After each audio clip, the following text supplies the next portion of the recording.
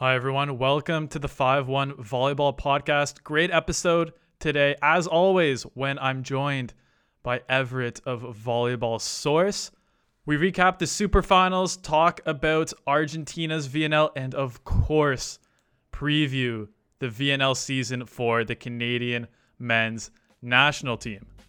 If you want to watch the video version of this podcast, you can find it on Volleyball Source YouTube channel. If you like to listen to your podcast while working out, driving, cooking, stick around for the audio version. But either way, I hope you guys enjoy this podcast.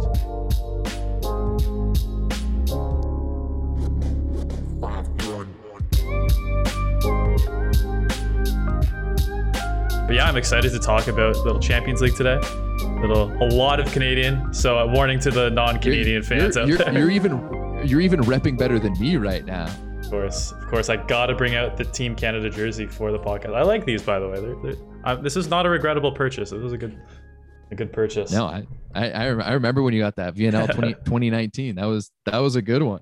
But yeah, let's start off by chatting about the Super Finals. You were lucky enough to be there. I got to sit here in this chair, and we obviously did the voice chat and chatted on the Discord. But overall, one of the best Super Finals I've seen in a while. I thought the women's match was phenomenal. Like the women's match, had me on the edge of my seat the entire time. It was back and forth. It was two heavyweights going head to head, and it was awesome.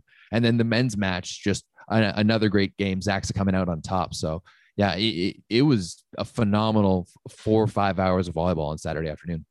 Yeah, I think the viewing experience from start to finish was. I think we've heard a lot of good feedback, and I want to ask you, Everett, how was it? Because the TV production, how was it? Sitting in front at home and watching everything. I mean, the production in terms of the camera quality, like you were telling us that it was going to be 180p, it was 50 megabytes a second. That was great. Like it was a fast stream. Like the ball wasn't choppy at all. On Eurovolley TV, it was really good. I mean, I think where my criticisms will lie. Yes, the usual. and let's be. I will say that they did utilize a baseline angle quite a bit more, and they had it in a lot of replay scenarios. So I found actually that side of it to be pretty decent. I'm not going to harp on the side angle too much. I know I beat it like a dead horse, so there's no need to say it. But I think it's tough. I would like to have maybe a bit of a better commentator out there, someone who knows volleyball, kind of knows what's been happening throughout the Champions League, who's followed it a little bit, knows about the game. Yeah, after listening to Clayton Lucas for 3 weeks in the beach volleyball bubble and not being too thrilled with him then. I think he's a very good. I think if he was him and someone else, it would be a fantastic broadcast. But just him on his own, he doesn't know enough about the game to, enthrall me. But luckily, that's why we had the Discord chat too. Yeah, it's good. Find your own entertainment, and it's always tough to do a broadcast with one person. Even I think both of us have done it, or me just very amateurly. But it is hard to keep people engaged in talking about stuff for 2-3 hours, even when we have great games. But yeah, I would say, the women's match, probably an all-time classic in terms of just how exciting the match was. Men's Absolutely. match was almost perfect, because if Zaxa had won that Polish league title, that would have been one of the most iconic volleyball seasons we have had. A Polish team bringing home the Champions League title, kind of the story of their team without any real big stars, and just the whole thing coming together. Everett, what do you think happened there? In the Polish finals. I honestly, I don't even know. And that's one of the biggest things that's messing with my brain about this season, because, after the way they dominated the first 2 rounds and got through, the biggest teams in the world, to get to the finals, it just seemed like a foregone conclusion, especially the way that they had dominated all season long. They pretty much only lost when they chose to, against Resovia later in the season, and then in the finals, they just come out with, I don't know, they just came out flat, and Yashkevji Weigel obviously had their number and had them scouted down to the T. And then I think they just, performed way outperformed for two matches. That's my opinion of kind of what happened. And maybe Zaxa was, maybe not as prepared for it. Let's say. Yeah, and I think and I've said on other podcasts and stuff before, I think that the fatigue factor was a little bit of a factor, especially with Zatorski being injured for part of the first game, and then just playing so many games, those big 5-setters in the Champions League, something that Jastrzębski that did not have to deal with because they had withdrawn from the tournament. But even with all that considered, and the fact that probably Tomasz Furnal, Jakub Popaszak, and Lucas Campa, Yuri Glider all probably played some of their best games of the season. I don't know. I still think Zaxa is really kicking themselves over that. But also at the same time, had they not gotten a bit of a wake-up call, a kick in the pants, maybe the superfinals would have turned out differently. Yeah, absolutely. It's quite true. Maybe they go in a little bit cockier against a Trentino team that, had something to prove. But yeah, they had something to prove kind of from the get-go in that match. And I mean, I think it pretty much went as we expected at the end of the day. I thought it was interesting that Trentino brought out Coy to start the match instead of Micheletto. Yes. But other than that, it was a classic Zaxa performance. They just dominated all around. Kaczmarek with some clutch aces right at the end. We're starting to see a theme there with him. And I'm going to stand by it. And I've said it before on the Discord and on shows as well. I would not be surprised if we see Kaczmarek lining up in Olympic matches opposite to in that opposite position. Because I've talked about it before, how I think, Leon, and I know this isn't the Poland show. I swear this is all I'm going to talk about it. But I think that maybe with Leon and Kurek on the court, you might have too much ego, right? You can you're only going to get the opportunity to set 20 some balls a set. Not every single one of them is going to be able to go to either of those guys. You've got to run an offense, and which one of those guys is going to take a step back from the offense. Whereas I think that a guy like Lucas Kaczmarek is going to go in and, like he did at Zaxa, do his job. He's going to block well. He's going to serve well. He's going to take the kind of maybe 14, 15 sets he's going to get in a match in an opposite position and be fine with it and still play efficiently. But, at the end of the day, having to choose between Lucas Kaczmarek and Bartosz Kurek right now for Poland is a pretty friggin' good position to be in. Yeah, I think Kaczmarek's for sure making the case. I think it also would depend on who the second outside hitter is beside Leon. Maybe if you have Leon and Bednorz or another, or Semeniuk or another more offensive outside hitter, then you wouldn't need Kurek as well, to especially with the middles they have too. But anyway, like you said, it's not the Polish podcast. We'll save that for later. But yeah, yes. Kaczmarek did a good job. What do you think about Alex Śliwka, a man with a very quickly rising volleyball stock, doing all the news circuits in Polish media? What do you think about Śliwka's MVP? I think it was a tough one to choose. Especially with that Zaxa team, they were just so even across the board. But yeah, absolutely. I think that Śliwka over the course of the season and over the course of that match especially was kind of their anchor in a lot of ways. But yeah, it could have gone to Semeniuk. You could have gone to Zatorski as well too. Maybe Toniutti with that. I personally thought it was going to go to Toniutti. If Zaxa was going to win, they were going to give it, they would give it to him. It would have been a great story as he, wins the championship with the club that he's been with so long. He's heading on to the team that just beat him in the finals next year. So I thought that would have been a great story. But yeah, absolutely. Alexander Śliwka definitely raising his stock. I thought the moment though, where Semeniuk was doing the interview with, I guess maybe it was the CEV, and then Asia Volozh jumps in and gives him a big hug and picks him up and cheers. I thought that was one of the best moments of the weekend. Yeah, I love those little moments like that. The players so happy after win like that. And the Polish players too. They've been through a lot together and probably go way back. And you just looking at little micro relationships, seeing I saw Śliwka and Lucarelli have a long conversation. Just seeing guys talk that you wouldn't really necessarily know are close or friends or what the story is, but it's really cool. Yeah. How about you?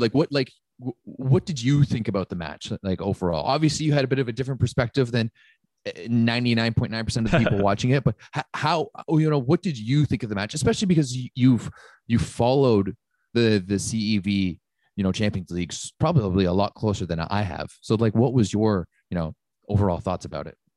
Yeah, like I said earlier, I mean, it would have been the perfect story had Zaksa completed that triple crown, winning Champions League, Polish Cup, and the Polish League. Unfortunately, it didn't happen.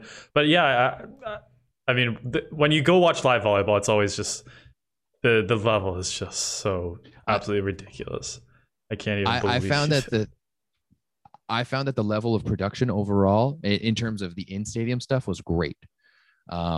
Like the way you guys made the way the CEV made the arena look was fantastic, and yeah, it was awesome. I'm just repeating myself now, so maybe we should just move on.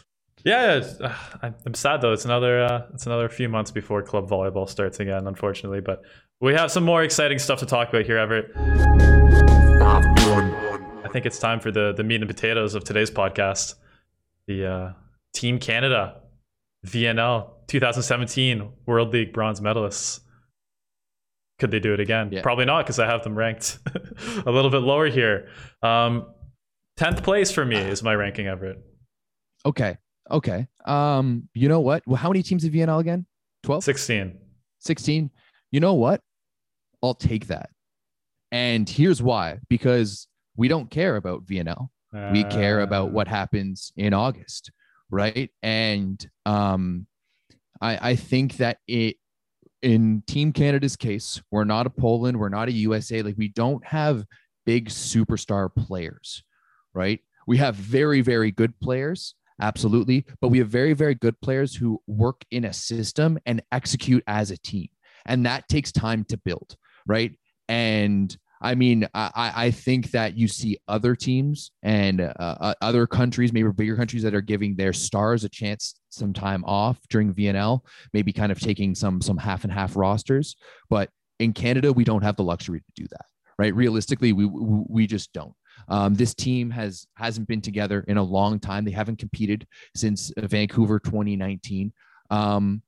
And yeah, like, there's going to be some things to figure out. Right. There's going to be some chemistry that's going to need to be rebuilt. There's going to be some young players who are going to be getting some opportunity. There's going to be other players who obviously we're going to talk about in a little bit who are going to need to build some confidence up.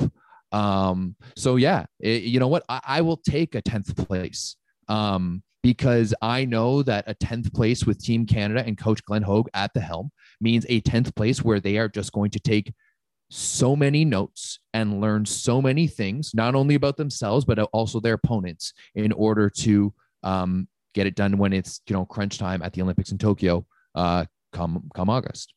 Yeah, so that's a great overview. And I think Canada, maybe I'm biased because I follow the team so closely, but it almost seems like almost every spot on the starting lineup is up for grabs. Pretty much. I would say maybe Blair Bands is the safest, and Vigrass are the two guys who I would not pick out. Everyone else, Everett, I think could be seeing the bench in important games. Is it time to jump over to the super sophisticated depth chart? One more thing before we do that, I'll just go over the teams I had for everyone listening before this. Yeah. We had China 16th, which, as if you guys haven't heard, replaced by the Netherlands. By the way, Everett, what do you think about the Netherlands as a team in the VNL? The Netherlands is a team that I always think is underrated. And I think that they're similar in terms of Canada, because all of their guys play elsewhere. But then when you think at their team, like, you've got Namir Abdelaziz right at the top of that team, if he's going to be playing with them. I don't know if he is. Can you confirm or deny? You don't know? I don't know. Oh, okay. But I mean, if he is, like, the Netherlands are, like, they're going to be a difficult team. I mean, I think, what was it? World Championships 2017. That was the last World Championships we had. 2018. Yeah. 2018. Yeah. World Championships 2018. Canada played them in the first match, and I'm really, really happy that we played them in the first match, because they weren't ready. I think they beat France, I think, a few days later. Right. So I think that the Netherlands are always going to be a good team, but I haven't seen them enough recently to think that they're going to be, a top team in the VNL. I think 16 is probably. I'd probably put them 15, 16. Yeah. I mean, maybe Australia. Yeah. Australia was my next team. Unfortunately, they're starting to lose some guys that have been parts of the national program for a while, and it doesn't really seem like they're replacing them. Like, when's the last time you've heard of kind of a young Australian player coming through the ranks? Probably Luke Perry is the only guy, the libero. But like Lincoln Williams had a really good year. yeah, that's true. That's true. But right. I mean, opposites, the position they've always been fine with. They've had Thomas Edgar, Lincoln Williams, Paul Carroll. I think the thing is the rest of the positions. It was James Weir, who played for. James Weir, yeah, he's a middle guy. Played for Brandon. He was at Netzhoppers this year in Germany. So yeah, not bad players, but for me, it's not like a great VNL roster. No. They might pick up a few wins, you know, especially with the VNL the way it is. They might pick up a few wins, but here and there, but probably not many. Germany 14, just because I think kind of the Bohm, Kampa, and Christian Fromm kind of trio not going to play, and I'm not 100% sure if their replacements are super ready yet. They could finish higher. I mean, they have a solid squad. Got the young middles, Bremen Creek. Got my boy Ruben Schott. The young opposite Linus Faber. So some decent players, but again, kind of a weird roster. Some young players, some almost retired players. So we'll see there. One team that this was a tough one. Slovenia 13, the newcomer. I think that is a tough one because I think Slovenia has proven themselves on the European stage many times, right? And they've been in medal matches. They've beat big teams. So I understand the logic behind putting them down there, but I would think, like, I would see them finishing higher. Pull an Iran. And hopefully we see a little Rock Mazic, the outside hitter who I've been hyping up for the last 18 months now. So he better be good when he comes out. And also Slovenia is a team that I think will actually try really hard at the VNL, just because they're not involved with really too much elsewhere. I guess Eurovolley this year as well. But they had to come through the qualifier last year, right? Or in 2019, right? The Challenger Cup. But no teams dropping down for VNL this year. With China's withdrawal, I believe. Hi, Rob. Rob St. Clair in the chat. Greetings, nerds. Notice me, Everett. Rob, of course, your partner on the CEV volleyball show. Got a great show coming up tomorrow. And then the last two here, Bulgaria 12, who had the great Volleyball Explained host Bogdan who agreed with that 12. He's like, yeah, he had the same reaction you had. He's like, yeah, that's fair actually. And then Japan at 11, which I don't think is controversial, but I feel some people are going to be surprised when they finish that low. Yeah, I mean, I think that's always the case with Japan. I think that a lot of people put a lot of stock in the World Cup sometimes. And yes.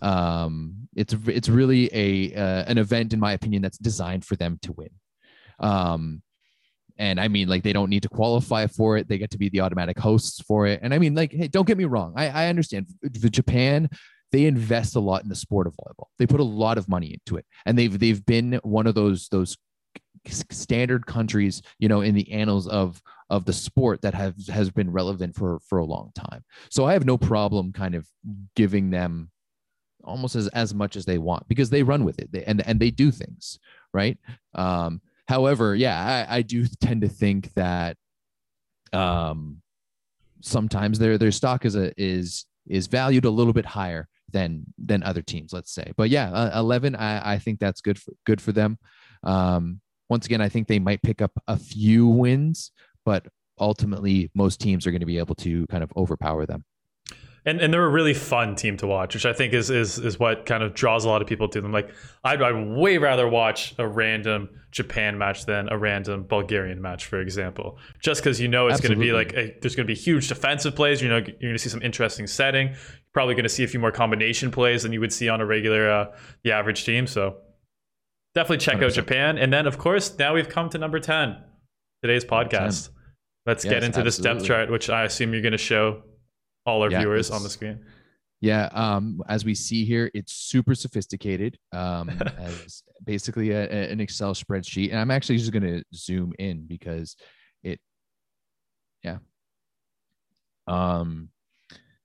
basically there's nothing new with the Canadian national team. And I think that's actually kind of one of my worries. Oopsies.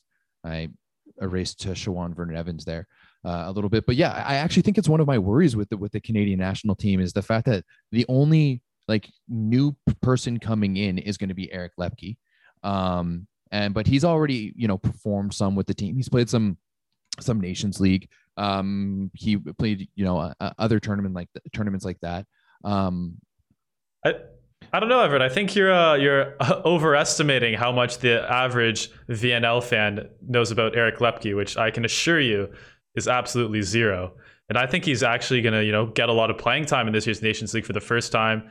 He's been in a couple matches, but he hasn't really played a big role ever. And I think you could really see Lepke playing a significant time, and I think impressing a lot of volleyball fans, impressing a lot of people, and becoming like one of those players to watch in the minds of the average volleyball fan. Which so far he's been a mostly Canadian and Italian league prospect, I would say. Yeah, you know what? You're absolutely right. I am probably a little bit not like I'm just like I know how good he is, and I know what he's going to be able to do, right? So but I do agree. I think that this VNL, if we're going to jump right into it, is going to be the Eric Lepke coming out party.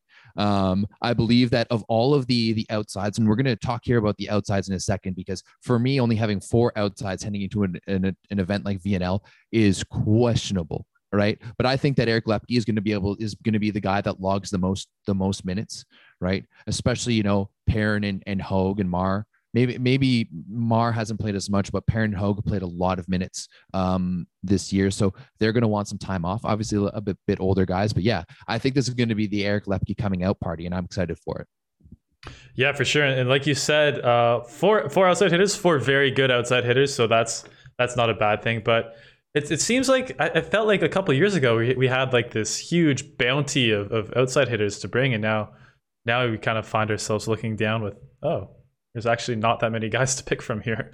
Like, what's going on, Everett? Yeah. Well, I mean, we saw the retirement of Riley Barnes this year. So that's unfortunate. Because, I thought Barnes was kind of one of those perfect guys to help fill out the roster. He could play starting minutes, and we've seen him do that very successfully.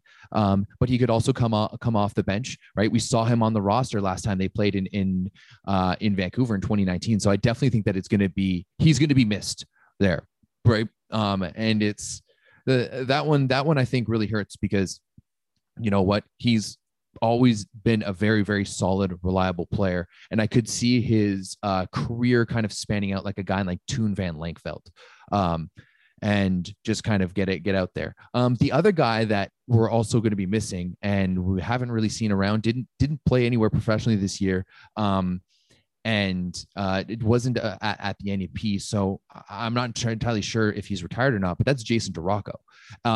And if you've ever kind of heard me talk about this team, I think that Jason DeRocco is a very, very undervalued asset to this team, and that when he's come in, he's always done a great job. But even though he doesn't get that many minutes, his role as a glue guy overall, and his role as the guy that will do anything and will work hard at practice and will keep the guys happy on the bench and, on the bus and kind of around, like he's an energy guy for sure. And I really think, the Maple Volleys are going to be missing that. Maybe he's going to be coming back, and I just haven't heard anything from it. I did just check his Instagram before this, and there hasn't been anything updated basically since the last time they played, other than the auction back in 2020. But yeah, so I don't know where Jason DeRocco is, and to be honest, that makes me kind of sad, because as I said, he's a very big glue guy to this team, and I think that with only 4 outsides, it's going to be difficult. I was kind of expecting to see maybe a guy like Brandon Coppers get thrown in there, but he's going to be with the next gen team. Okay, so we won't see anyone from your next gen team potentially get called up to go inside the bubble at all for the second half, maybe. I don't think so. I'm not entirely sure, because it's not really like a regular. It's not like a regular VNL season where you can kind of pick guys up and drop them off and exchange everything. You kind of got to lock in your roster, which is going to be a bit more interesting than regular seasons, I feel. Yeah, exactly. So Coppers is going to be on that next gen team. I'll just jump over there. And it's going to be interesting because he's really heading out a team that's quite a bit younger than him. So that's kind of the only guy that we can see who's within the system that we would be kind of throwing in there. Because guys like Jesse Elser, Brody Hofer, and Braden Friesen, even though they played at the NEP this year, they're not ready for Nations League, right? So it's interesting to me that the national team will be only going with four outsides potentially. Yeah, and I guess it's just the way. I mean, I'm sure they have good reason for it. Discussed. The guys must be ready to play together. We'll see. We'll see. I will say that, you know what? I think that this Nations League might be. I think that this summer in general might be one of the best summers that we've seen from Gord Perrin in a long time. Oh. If we look back to 2019 and 2020, he was very injured. I mean, he didn't even play in the semifinal against Cuba at the 2019 NORCECA Championships. He started the match against Cuba in Vancouver, but we all know how well Nick Hogue played in that match, coming off the bench in place of Gord Perrin in like the first or second set pretty early on. And but that was because he was battling an injury. I got to talk to Gord thanks to the Titans Volleyball Club a few months ago. And he was telling me that his body was feeling better than ever. And that if there's one guy who really benefited of having time off from COVID and having time to just to go home to BC, spend some time with his family, kind of relax a little bit, it was Gord Perrin. And I think that he had a really great season this year at UFA. And it got only better when they got rid of Masi Mujai, who just kind of seems to be a cancer, no offense. Gord Perrin, like, as soon as he left, he was kind of their bucket getter and was just dropping like almost a 20 on the regular. So I think that we're going to see a really good version of Gord this year. Yeah, for sure. I think the last couple times with the Canadian national team, you could see he could barely jump. I mean, it was tough to watch him. He was still he's still a pretty good receptionist and server, but the attacking was not there. But yeah, with this year in Russia, the second half of the season, he's really been lighting it up, and I don't think he got much attention because his team wasn't that great, and as you said, the drama with Maciej Muzaj going to Perugia. But yeah, I'm excited to see him. But Stephen Maar, Everett, kind of had the opposites, where he was actually benched for a lot of the second half of the season. Whoa. I wouldn't call it benched. He was the first. Okay. We don't really like. We might have to do another show to talk about that whole situation. I disagree with it, by the way, but that's what 100%. It is. He was having almost a career year, leading them in points per set, while getting way less attempts than other people who, by the way, did you see that Instagram post that Milano posted yesterday about the four guys, like pump and iron? Did you see the size of, the weight that Mara was lifting? And then another certain superstar that I don't want to get in trouble for by, calling out, was barely lifting like 25s, like looking like me out there. Like, yeah, he can move and he can pass, but Mara really anchored that team throughout the first half of the season. And then they went out and got Tiniern out, and it seemed like he was relegated to the bench. Even Luka Basic was coming out more than him. And it was just frustrating to watch because whenever he would come in, he would bring so much fire and so much energy. And obviously he's an absolutely dominant hitter. As I said, like, he was on this way for a career year in the first half of the season. And then that just got completely derailed by Piazza.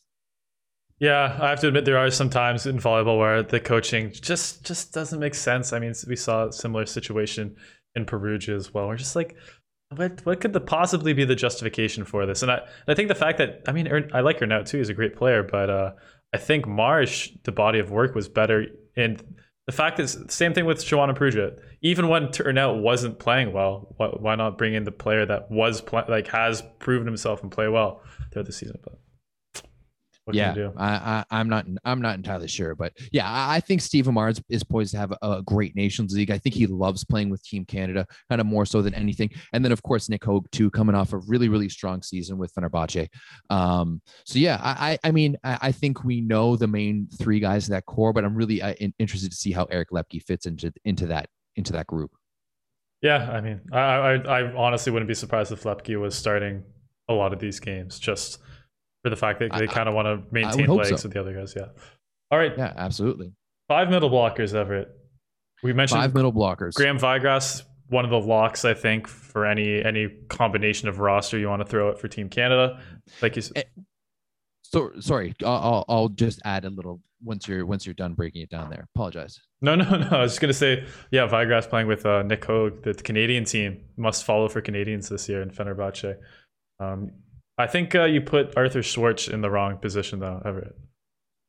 Man, I don't think I did. You like once again, like who was their go-to guy come the later in the match against Cuba, right? Who just came off statistically one of the best seasons as a middle blocker in the best league in the world, right? I think that Lucas Van Berkel, he had a great season at Duren, and absolutely, I think he's going to definitely get some minutes too. Dan Jansen Van Dorn, we haven't seen for a while. He was rehabbing an injury, spent some time at the NEP rehabbing with TJ, and then Danny Demyanenko is obviously a super. And what I was going to say is that this is not confirmed whatsoever. Volleyball Canada has not released the roster. No one's been telling me the roster. Trust me, I've asked a few guys. And so this is just my assumption. Maybe there's someone on this roster that's not actually there. Who knows? Maybe we have an extra guy. I'm not entirely sure. If there's extra guys, I wouldn't necessarily know who might be one of the NEP guys. But I'm not entirely sure if we're going to be bringing 5 middle blockers, right? But this is what I think the depth chart would look like. But yeah, like Danny Demyanenko, obviously a super solid guy, had a really great season for Montpellier in France. But just a little bit shorter stature than those other guys, and not necessarily a guy that you're going to see competing against some of the top middle blockers in the world. Yeah, well, I was more referring to Arthur Schwartz as an opposites this year as well. Playing right. I mean, you actually you think no, I was making a joke. I was making a joke. Yeah, but I mean, maybe you never know. Demyanenko, though, yeah, I think it would be really interesting. He's kind of been on the bubble of the main national team program for a while now, and we saw him get a little bit of burn there in the World Cup in 2019. And like you said, him and Sclater lit it up in Montpellier this year. Demyanenko, really fun guy to watch. I think he's a perfect guy to have in a situation when we're playing like Japan. When we're, especially if we're going to be playing that small ball that we can kind of do sometimes, maybe we're going to see Stephen Marshall suit up on the left side too. Obviously he played left side for Chaumont and always plays left side, professionally on the left side. So it's not necessarily that he's going to be in the lib position, but I think that, yeah, against teams like Japan, especially, maybe even Iran, where they're not necessarily as big and as physical, and they're going to go for more of a speed offense. That's where Danny Demyanenko shines, right? His ability to close blocks quickly and penetrate quickly as a middle blocker is really world class. If he was a few inches taller, he would be a fantastic world class middle. But he's just a little bit shorter than some of the guys at, say, on Serbia. Yeah, going up against Lisenac, Putrashin. Serbia has like a bunch of guys on their bench too. But yeah, I think Canada's one of those teams. I feel like we're never going to be completely outclassed in the middle, but we're also not going to win games in the middle as well. And like you said, alluding to like what you said earlier, it's just a team effort, right? Like there's not really any superstars out of these middle blockers. Maybe Graham Vigras is like borderline. He's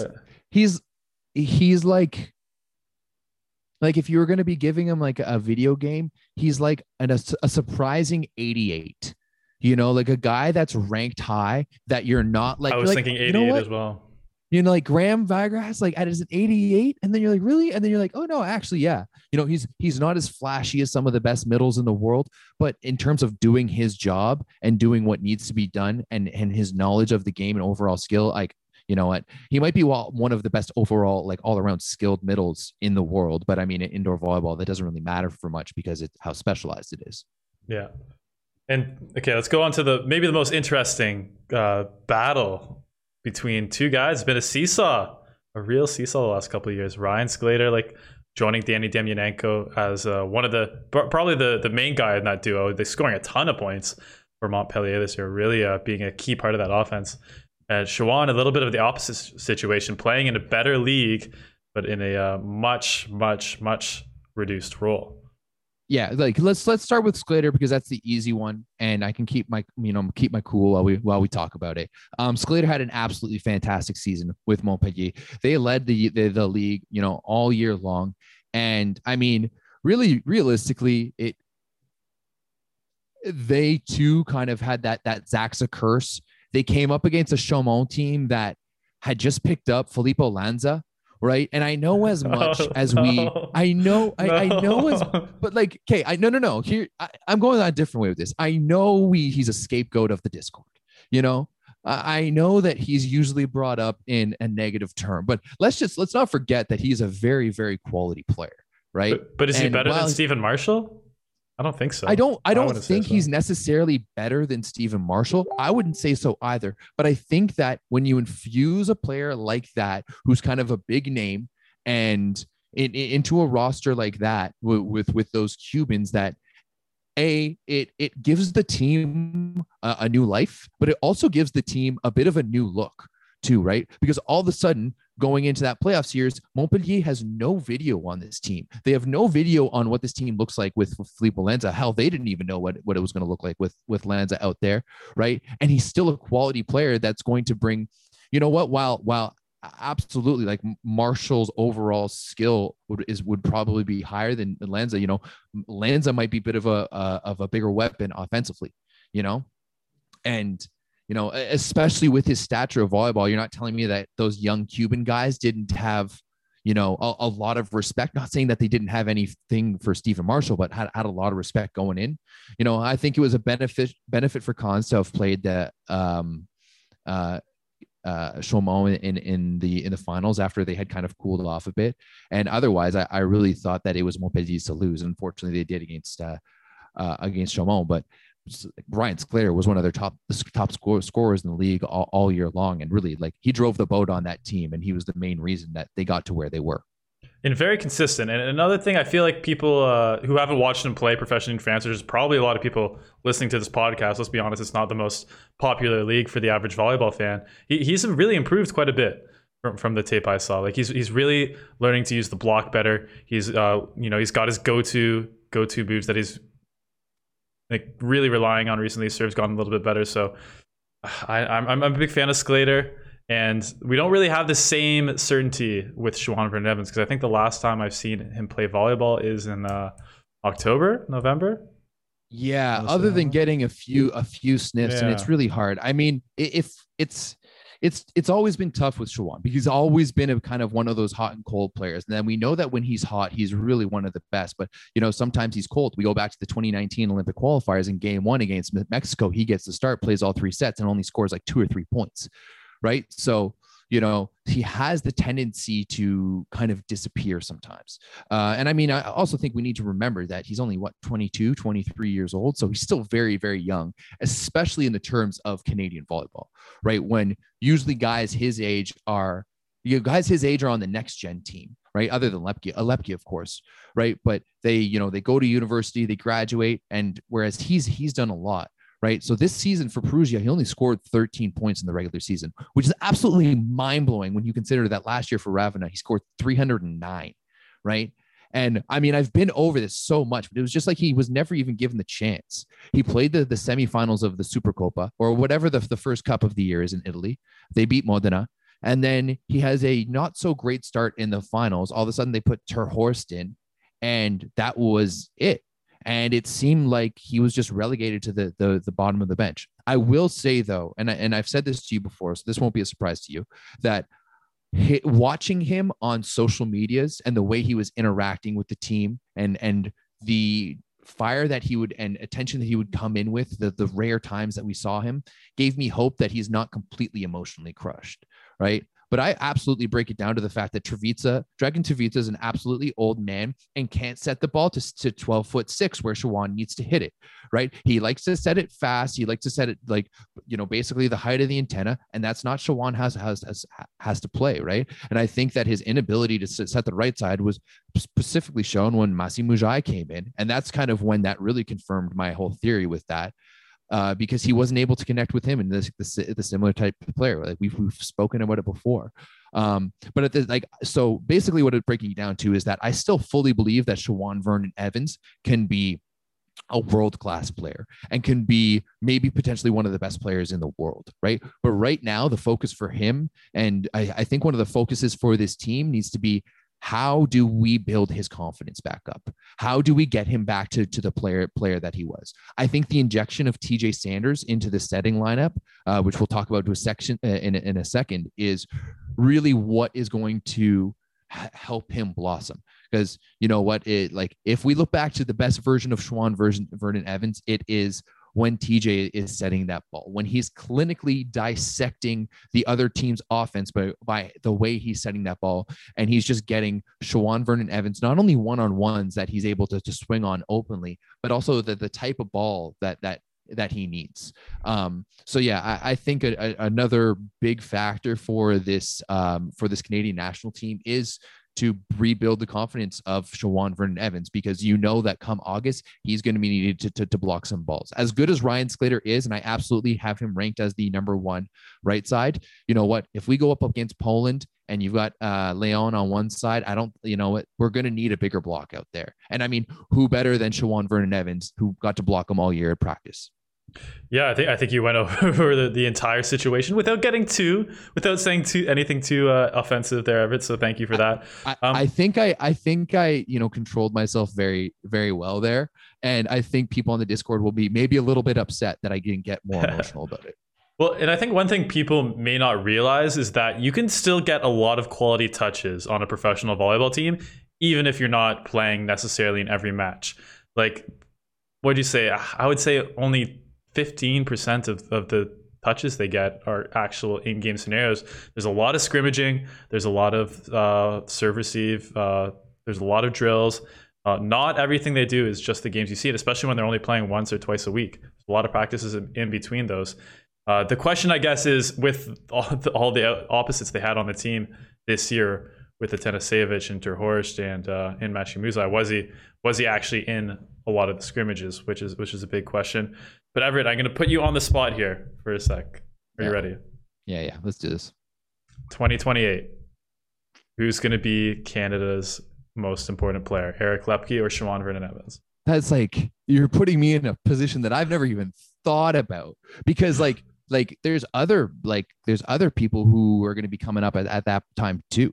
You know, if we want to jump off this team, if we look at this next gen team right now, that is the B team, right? This is the next coming. Like, we saw that B team kind of junior team thing of this team kind of start up 2009, 2010, 2011, 2012.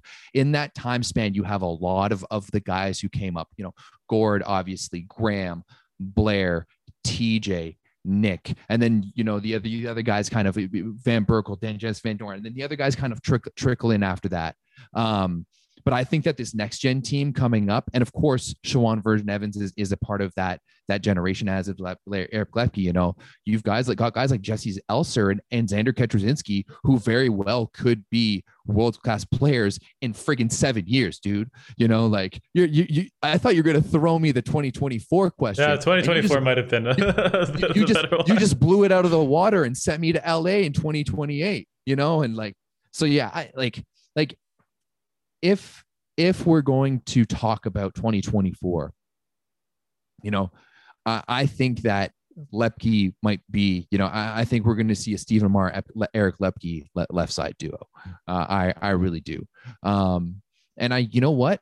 I think that's not taking anything away from Shawan Vernon Evans, but I think in 2024, we're probably going to have this exact right side duo, maybe with the injection of a guy like Xander Ketrzynski as well, who's on that next gen team. And I think he has tremendous potential and upside. Right. So, yeah, but I think that Lepke is going to be a special player on the left side for this team.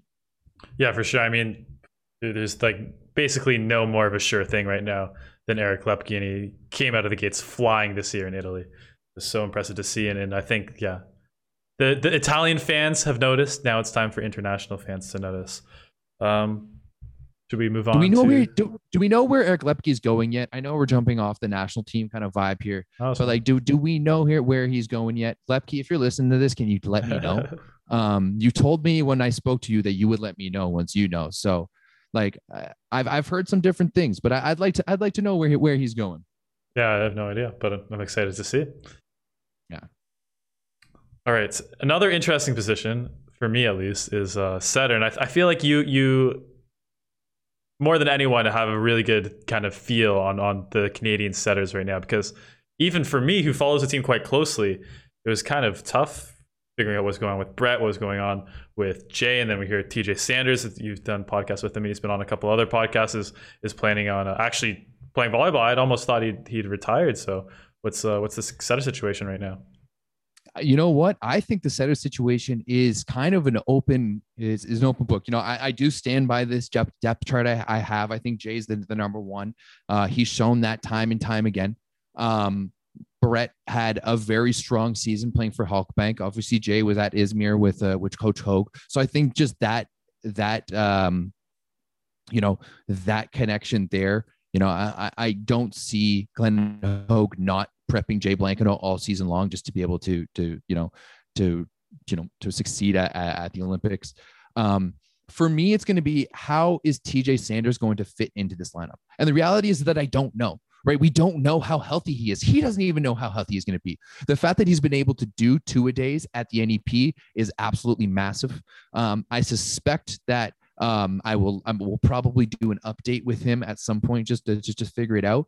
But I mean, it really can't be undersold how important TJ Sanders is to this team on a lot of levels. And I mean, if you want to, we can chalk that 2017 World League bronze medal run basically to him and his team. And I mean, we touched a little bit on it in my podcast with him about that was kind of as he was just figuring everything out, you know, and as he was like figuring his game out. And then, you know, as he's preparing for the 2018 World Championships, that's when things started to break down with his back. But the reality is that his injury is one that can't really be healed. And so it's really going to be about managing it. So that's why I think that the trio of setters is really going to be important. And that's what I think that makes Canada such a difficult team to play against, is that I think every setter brings the team like a bit of a different look and a bit of a different demeanor, you know, and I talk about it a lot. I really think that the setter is the closest thing that you're going to find in any sport to a quarterback. And that, you know, it's widely known that the quarterbacks are the most important players in football. And I really think the same is true in volleyball. I think that your team is going to take on the demeanor of the player who's going to touch every second ball. You know, they're touching a ball every single rally, and how they're able to manage the emotions of the moment, the emotions of their teams is really important to how a team plays. And I think that, you know, one of the benefits that Team Canada has is that, as I said, this team has a bit of a different look given who's out there, right? The speed that we play with and creativity that we play with Jay Blankenau is absolutely incredible. TJ Sanders is going to be out there and he's going to dissect you mentally and, you know, almost know what he's going to be doing over the course of a set, like a chess match, and the best ways to dissect that team. And Brett Walsh is a bit of a mixture of the both, with adding in some very, you know, exciting athletic setting. Right. So I don't think you can go wrong with any of the three. It's more, how do we apply them in different scenarios? Great points, Everett. And I think there's a lot to go over there. But I think when you're talking about Jay Blankenau versus Brett Walsh, I think it's good to point out that Jay did have, I think, the much better season in Turkey this year. I mean, he's on the top of the depth chart for a reason. The only way TJ is at the bottom, or only reason TJ is at the bottom, sorry, is because we just don't know, right? We don't know what he looks like playing volleyball, because we saw him in a one-match scenario against Cuba, and we don't know how healthy he's going to be. But yeah, I think that Jay is going to be the go-to guy from the get-go. And then we're going to see how the other guys fit in. But I mean, another thing to think about too is that if TJ is healthy, maybe we let him run a little bit. Even if he's not even if he has to knock a little bit of rust off, just because Jay did play probably literally every set for Arcus this year. I mean, he was their team. He was scoring points on his serve. He was scoring points every match offensively, right? I don't think there's a professional setter in the world that scores as many offensive points as Jay Blankenau, right? And that's why, like, the creativity of the offense when he comes in, and the fact that second ball is always a possibility and also always lethal with him, gives the team another dimension that most teams in the world just can't. Yeah, Jay is always super fun to watch, and I think it was on your podcast that TJ was talking about. Oh yeah, Everett, I'm finally jump serving again. I can finally won't have to do the standing float. I thought that was hilarious, but it is a little risky to rely on a guy that is really proud of the fact that he could now only just start jump serving again. Yeah, absolutely. So that's why I think that the trio of them are really going to be working together for the majority of the matches. That's what I would like to see anyways. Who knows? I'm not Coach Hogue though, and we all know what of a genius mastermind he is, so I never kind of question it. No, I think you said everyone will get a shot, and we'll see which of them works the best with the lineups that they put out there. And finally, last but not least, the libero, which I think is a pretty easy discussion here. Only really two guys that you have in your depth chart. Blair Ban's going to be the start of the perpetually underrated Blair Ban. I even get comments on my top 10 libero video still being like, well, who is this? Who is Blair Ban? I've never even heard of him before. And I'm like, this is the state of Canadian and American liberos playing overseas, and Australian liberos. So underrated. Absolutely. You 100% said it, right? Because the reality is that the best leagues in the world, Poland, Russia, Italy, all have foreigner limits, right? And if you are going to spend your foreigner on a libero, they've got to be damn good. And not only do they have to be damn good, but do they have to have a big name and big credentials to them? I know Blair Ban has that 2017 best libero in the tournament at the World League. But other than that, because we don't tend to stat liberos, just another one of my qualms with this sport that we both cover. We don't do any stats officially. Every team has like a full stats department that works continuously throughout the game, and we spend so much money on it in volleyball, and then it doesn't transfer over to the professional and broadcasting side. But we will not touch that. But whenever like best libero stats are often just given by like an eye test. Right. And it's just kind of like, yeah, we know Eric Shoji. We know he's really good. Nothing's saying against him. But I think that sometimes, Blair Ban is one of the best in the world. And sometimes he's not recognized for that. I am very excited, though, that he's signed with Friedrichshafen next year. That is going to be huge. He's going to get to play some Champions League matches and really going to show off what he's got. Yeah, I love that he's playing in Champions League. And yeah, like you said, we need to move to the 3 or 4 point passing system, because it's just a lot better and a lot easier to understand for everyone. Yeah. And I think the thing with liberos in the top leagues, they're going to prioritize reception, especially in a league like Italy, where the serves are coming huge every single match, every single serve. And Ban is great at reception, but he's probably a little bit more of a value in the back row defense, floor defense as well. Yeah, absolutely. I mean, he's not Zatorsky out here or Grebennikov, who's going to be taking up a large position of the court in serve receive. And I mean, this part of the strength is if you look at that outside core, every single guy on that roster can pass the ball, right? So Blan isn't necessarily looked at to being the taking a huge chunk of the serve receive, but defensively and the way he runs the team out of system as well, he's absolutely world class, right? And like if you like watching Jania Grebennikov play, and he's very energetic, he tracks down balls, like it's very much the way Hurricane Ban plays. Hurricane Ban, all right. Another player with a good nickname, the Ice Cream Man. I think you might have even come up with that one on Stephen Marshall. I did. Is he still? How was his injury? Because if you referenced it earlier in the podcast, but he didn't play in the last few games for. Yeah. So I'm pretty sure what he told me was that it was a torn oblique in his side. So he was he was trying to see if he was going to be available for the finals even. So I think that's something that just may need a little bit time to heal, and that he should be good kind of later on in the year. But yeah, I mean, that's definitely a big question mark for the team, especially because, as I mentioned before, he might be a guy that could slot in to that fifth left side position. Obviously, he just played the year in France. I mean, hey, let's go back to the 2015 NORCECA Grand Champions when he played on the right side and Canada beat the States like fully loaded in the finals, right? So we all know that Stephen Marshall is an absolute baller, and whether he's wearing the same jersey as everyone else or not, you know, he's going to go out there and play hard. Yeah, I think we were talking to Discord about trying to think of a player who's played both opposite and libero, and I think he was the only one we could come up with. Yeah. If say Marshall can't play because he's injured, and we have to bring a second libero, who would be the next guy up here? Tyler Kozlowski, maybe.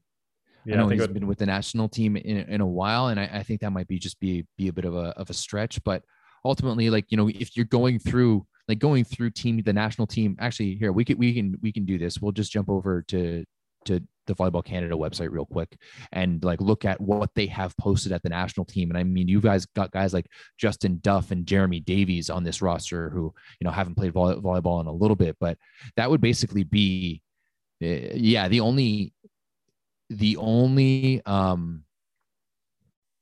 sorry, I'm blanking here. The only other Canadian libero that I can think of is Tyler Kozlowski, who, you know, has been, at this point, like, you can almost call him German by the fact that he's only played for one club and like owns a coffee shop in Lundberg, right? But yeah, that's why I'm saying that like our depth chart right now is very shallow, but that next generation of kids, like if you're looking at like a guy like Justin Louis, like Justin Louis might be the truth, you know.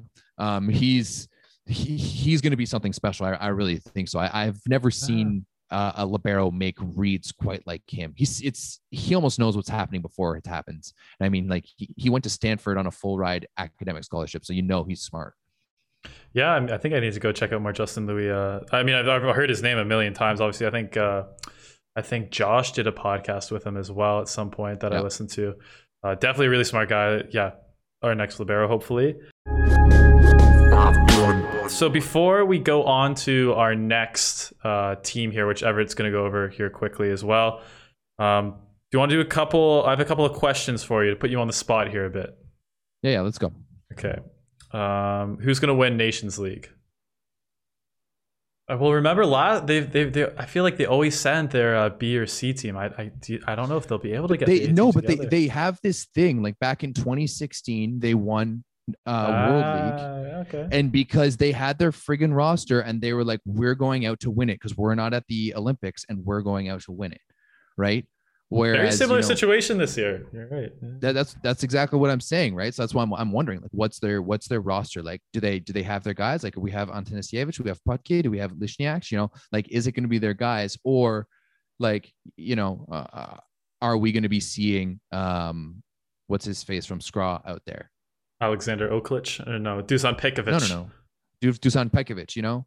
But I mean, I think that you have to look at Brazil always, you know, and I think you have to look at Poland. Like for me, I think everything's going to be coming down right now to either Poland or Russia. You know, those two teams are going to be stacked depending on what athletes they bring to the tournament. And to be honest, I haven't really looked. Both of those teams are kind of picking from a wealth of players, right? I don't know if other teams can keep up on the same level as those two teams. So I really think it's going to come down to Poland and Russia. I mean, I think there's going to be plenty of other good teams, but I mean, Poland was like, is Leon going to play Nations League? Do we know that? I'm not sure. I'm pretty sure Poland's going to split their roster up somehow, though. Yeah.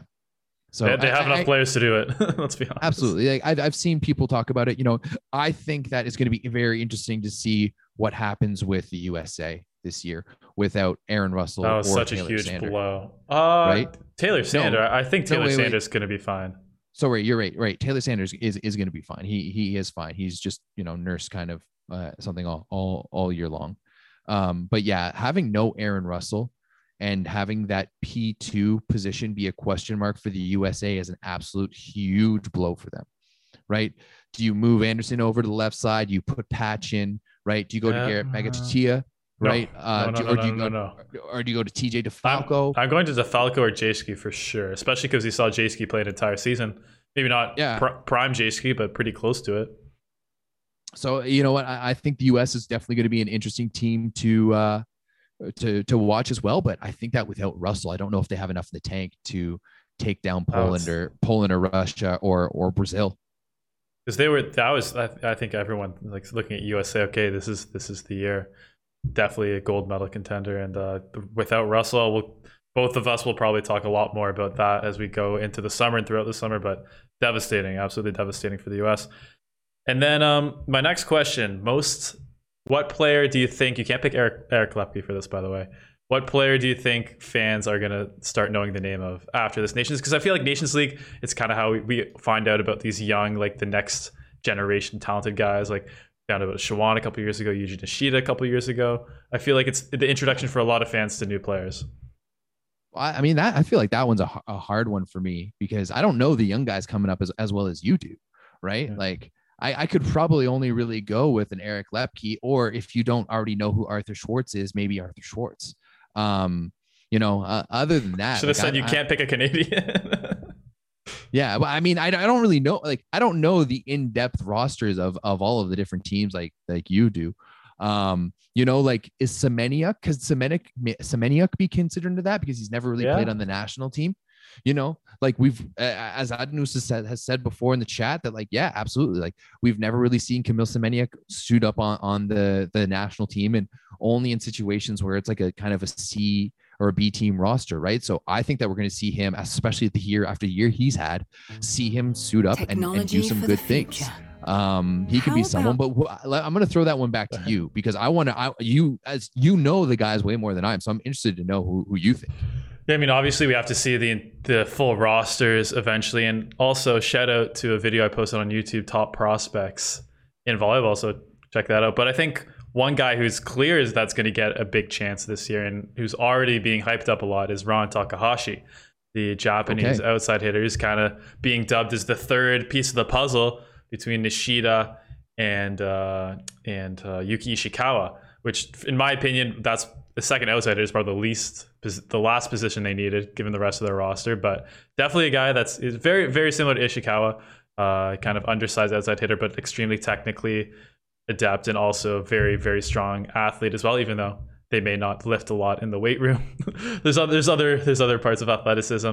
Also, I've mentioned him before, but my Mr. Rock Mazic for Slovenia, I think is going to be a future star going forward. And I really hope that news comes out that he's going to be playing in Italy soon. You know what? I actually, I'm going to come back. I think that if Mattia Bottolo is on the roster for Italy, I think that Bottolo is going to come out and do some things. I didn't watch a lot of Padova this year, but when I did, I was like, who's this kid? Like, where did he come from? I think that if Bottolo's on, wearing, if he's wearing the Azzurri blue, that I think he's going to be doing some special things out there.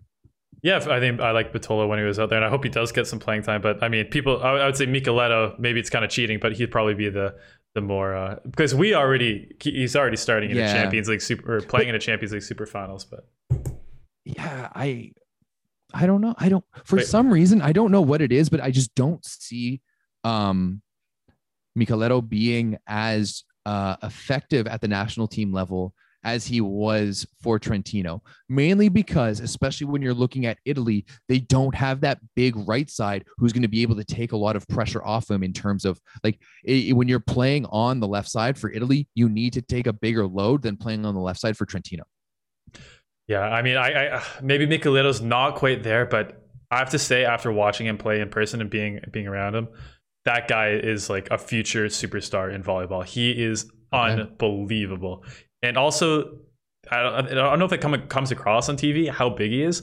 Like he's like a head taller than Marco Pedrashin. And if we were gonna say like in the NBA, he's like, I would say he's like a 7-footer. Like he is absolutely gigantic. Moves so well for his size, and the fact that he's like, his attacking, skills, his attacking technique definitely not there yet. But that's the last piece of a puzzle. If attacking is the last piece of the puzzle, and you're 7-foot tall outside hitter, that's like the recipe for one of the best players, I think, in volleyball, like in the next decade. I'm such a big Micheletto fan now. Especially since he's a lefty too, right? Yes, like, exactly. We have never seen a player like this but a player like Michieletto, in terms of his size, his stature, the fact that he's a lefty, that he can pass as well as he can at 18 years old on the left side for a team in the Champions League finals. You know what? And like, he's replacing in that situation an absolute veteran, and one of the guys who they thought was gonna run the show for them for Dick Coy, and in Dick Coy and Michieletto, like when he stepped in there, when was it, the second set? Things turned around for Trentino in that Champions League final, right? So yeah, absolutely. I definitely agree. I think those young guys, yeah, I mean, it's tough to say. So many of these teams' rosters, it's either going to be teams getting ready for the Olympics, so it's going to be just their vets and their go-to guys, or it's going to be kind of a half and half. And so I don't really know. Maybe is Tim Grosjean going to be getting in for Germany? Is he going to be featured on that roster? He had a great year for Frankfurt this year, and what, Gregor Grosjean's little brother. Love to see. I've heard he's got a cannon just as much as his older brother. Well, I would say Linus Faber is definitely the guy who's going to be the next up at the opposite position for Germany. Played in Friedrichshafen last year. Was one of their Oh, you're right. Yeah, top scorer almost every match. Going to Italy next year. He's kind of been put under the helm of Andrea Gianni. He's followed him around the past few seasons, gotten some personal coaching. He looks pretty good. Yeah, absolutely. Be stoked to see him with Blair Band next season. And last one, Everett, before we end the podcast today, let's talk a little bit about Argentina, because I have them as my 9th ranked team in the VNL. And as we know, I kind of put them here. There's a lot of history between Canada and Argentina. They've got the better of us in some tough losses the last few years, some unexpected losses the past few years. But I think they're a very interesting team, a very fun team. Another team with a few question marks, some young players coming up, and some veteran guys who are close to retiring from the national team. Do you want to let's do some roster predictions? Yeah, so that's where it's going to be maybe a little bit tougher with this roster, just mainly because we don't know who's going to be a part of it. Are we going to see Facundo Conte? Are we going to see Luciano De Cecco? Right? So far, like the only thing that we've seen come out from Argentina is their early training roster, and that was about 17 guys. And I mean, it's a whole bunch of guys. We don't have to talk about those names. Even I had no idea who those guys were. Like I searched a few. One of them, like the setter, Matias Gerardo, played at Nice this year in France. And that was, a basement dwelling team. So not entirely sure. But when you talk about Argentina and what they can bring to the table, when you talk about Luciano De Cecco, when you talk about Facundo Conte, when you talk about that middle pairing that is Soler and Creer, and then also too, when you talk about Augustin Lozère, who had a great season for Tourcoing this year in France. I was going to ask, because you've kind of been the French expert this season, but the Tourcoing trio of Augustin Lozère, Mateo Sanchez, and Luciano Polanski, another potential guy who may, a lot of fans may not know, but I think is going to be a big player for the Argentinian national team going forward. The outside hitter. I think. Well, is Polanski on the outside, or is he in the opposite? I thought he was outside, but he might have been playing. Okay. I'm pretty sure he's the outside hitter, because Sasa Starovic was playing opposite at least the beginning of the season. Okay, you're right. Because they have also, I'm pretty sure they have another Polanski on Argentina who's a lefty on the right side, if I'm remembering correctly. And then they brought in Arpad Barotti later on. But yeah, I think Argentina is they're the one team, and I asked TJ on our podcast, is Argentina our kryptonite? He said no, which I respect that answer. I really do. Like, I think that is probably a real answer for him, and the way that he breaks down the game, which is much a higher level than I do. But for me, yes, they're absolutely our kryptonite.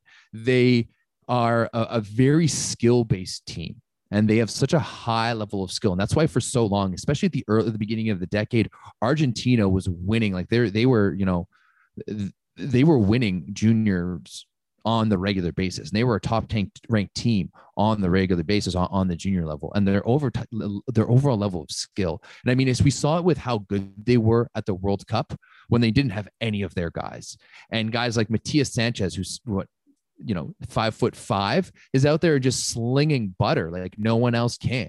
Right. And so, yeah, like Argentina is one of those teams that's so skilled that they're so hard to game plan against. And that's where it really breaks down for Team Canada, I feel like, because they are so skilled that like passing dimes for them is not that hard.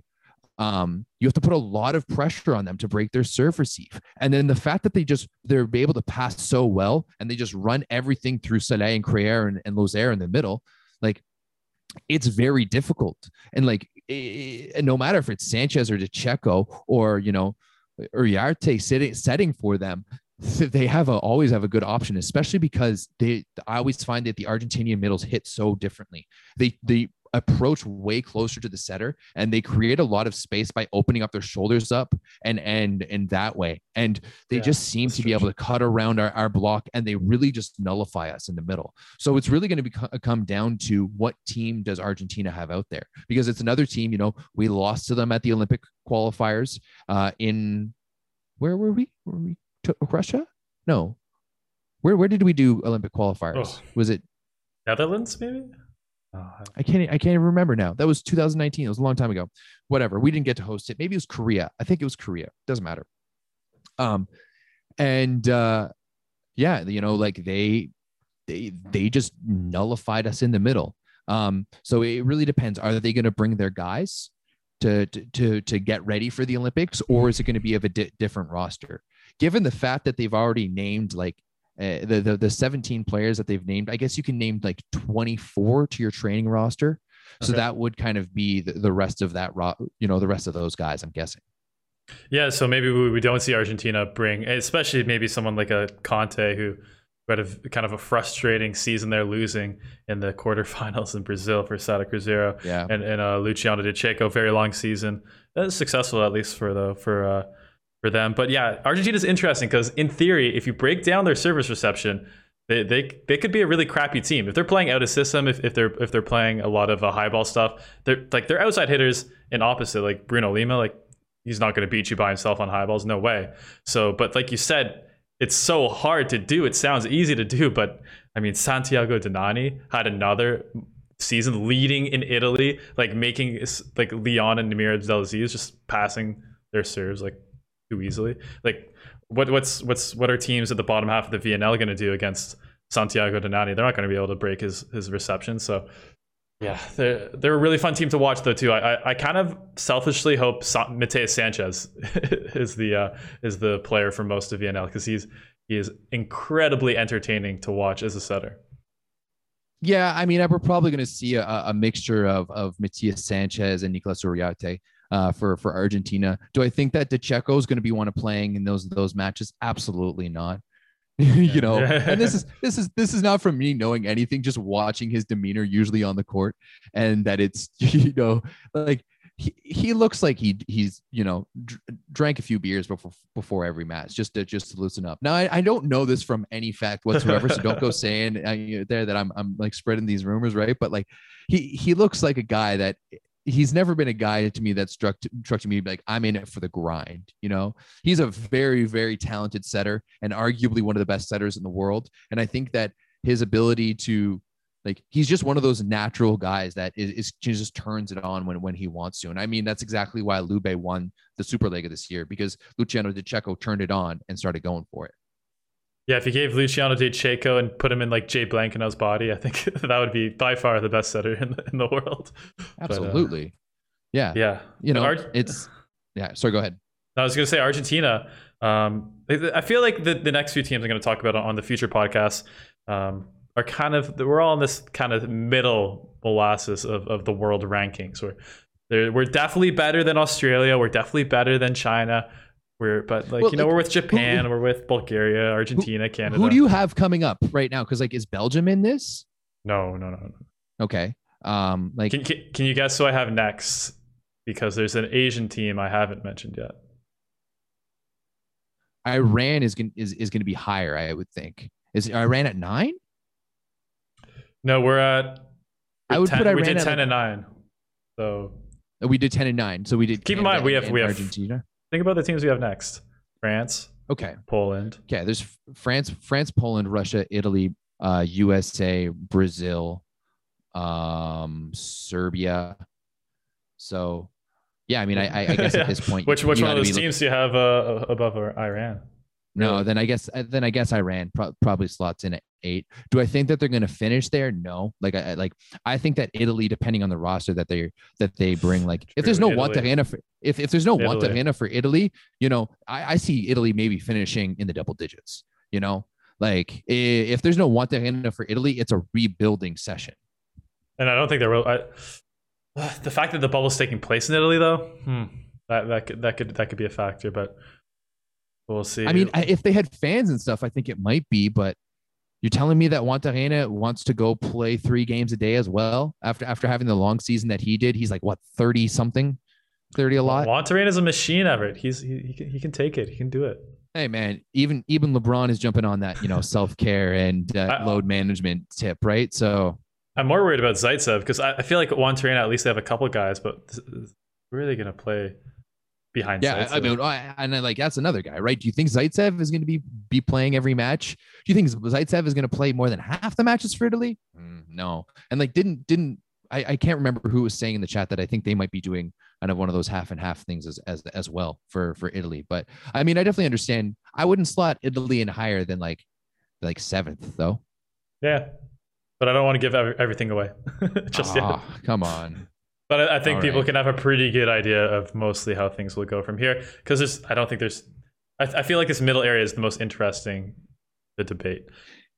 Yeah, absolutely. Like I think on the men's side, it's really in my opinion, you've got Poland and Russia, and then there's a step down from there, and then you've got kind of Brazil. Like I don't know if Brazil's kind of just scattered for me right now.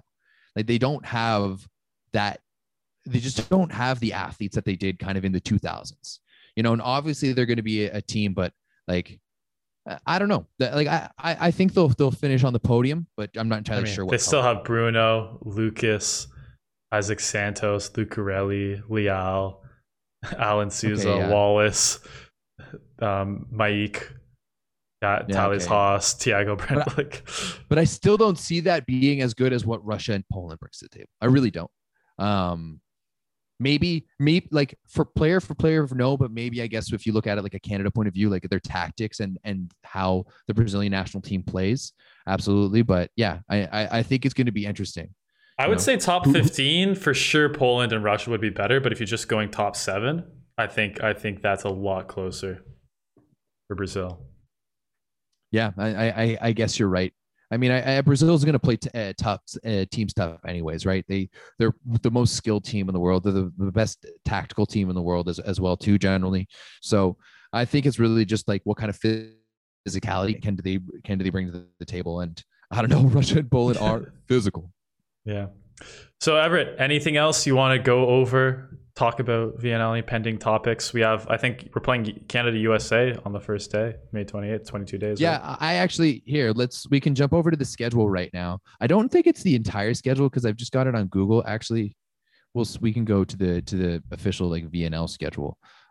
Just to start it off. But yeah, absolutely. Canada USA to kick things off is going to be phenomenal. Also, just a shout out to anyone who cares. I will be. Thanks a lot, Volleyball World. An internal server error when you try to bring up the schedule. I will be doing a preview for the women's national team as well too, because they are going to be competing in their first ever Volleyball Nations League, which is hella exciting. We've talked about it before, Dan, that this was hands down the best year for the. I know, that was so lucky. Kind of ever. And it's really a new dawn of the Canadian women's national team. So that's going to be exciting.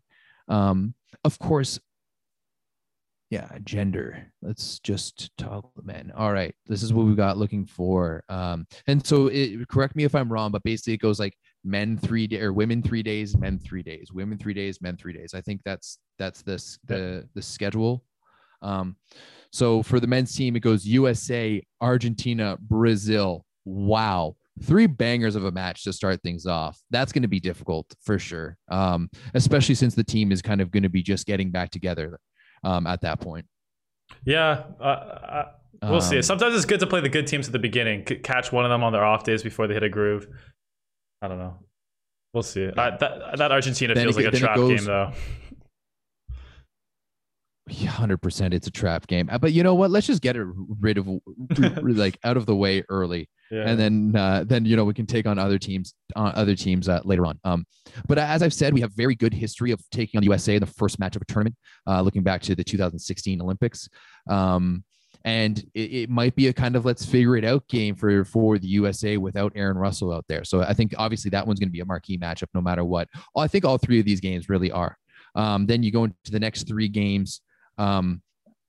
Iran, Bulgaria, Italy, and I think this one is really important for that third place, or that middle pack, because it's all teams in that same area as Canada. I would love to see us go 3-0 here, right? If I think that there's the potential of potentially sweeping that second block of matches, that would be great. I think we have to if Canada wants to make an actual run at going to the final six. That's going to be the make or break. If they don't win all three, then I think that kind of prospect is probably over.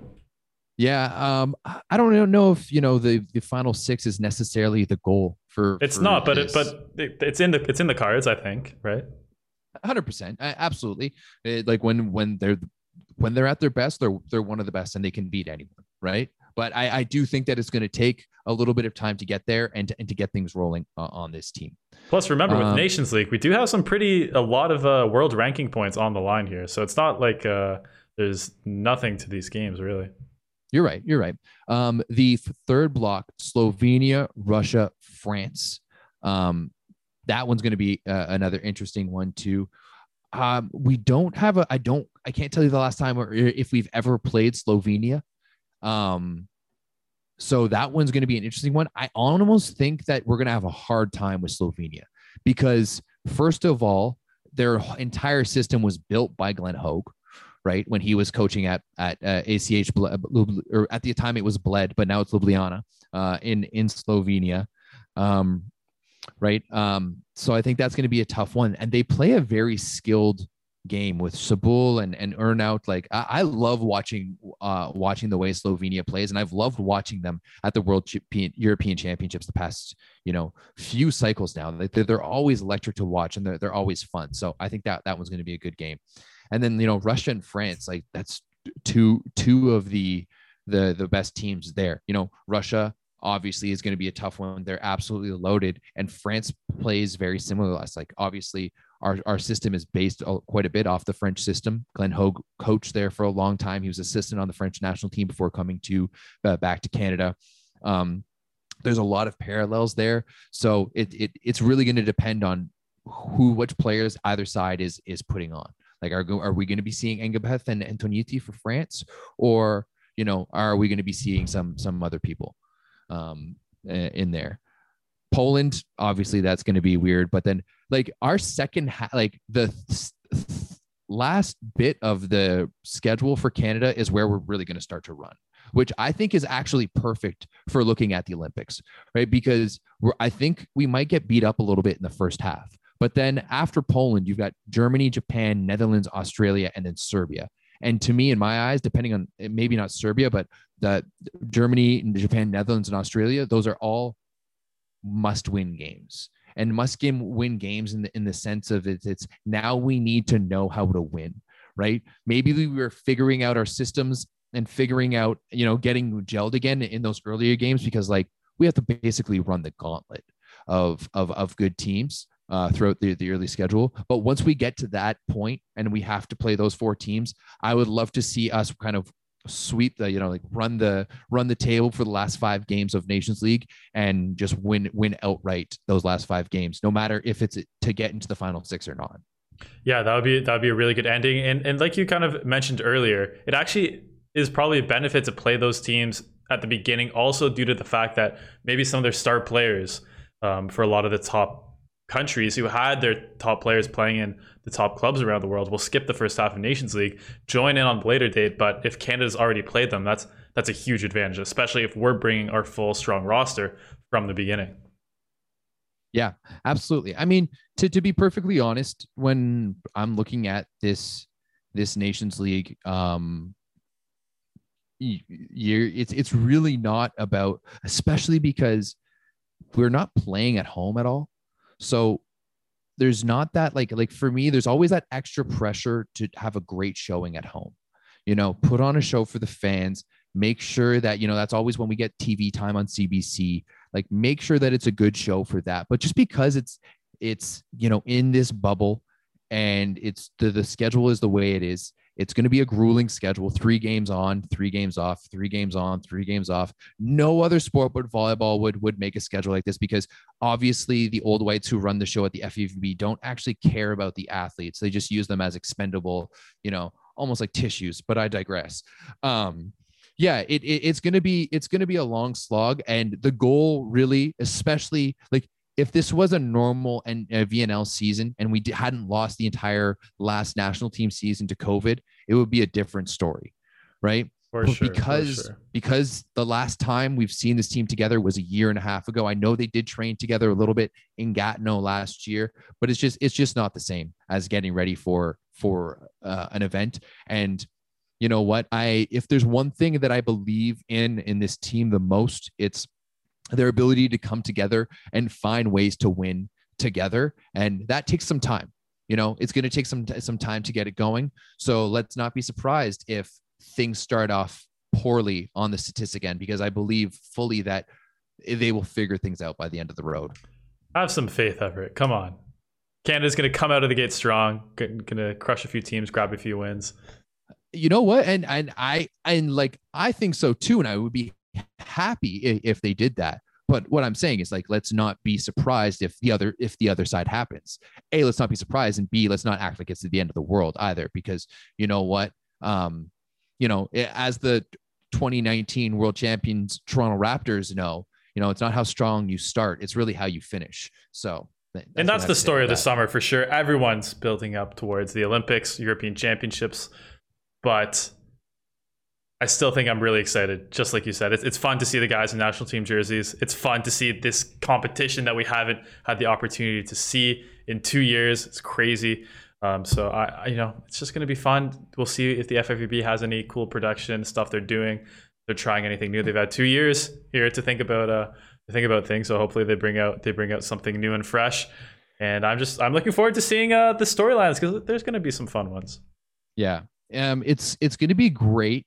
Like all of the games, the earliest they start is 8 a.m. That's general time. So that's not even Eastern time. It's perfect for it's perfect for the Europeans. Great. This is going to be, you know what? My only saving grace is, no, that sucks too. So I'm going to have to move houses and watch VNL at the same time. That's what I've got to do, because VNL starts on the 14th, and does it start on the 14th? No. 28th.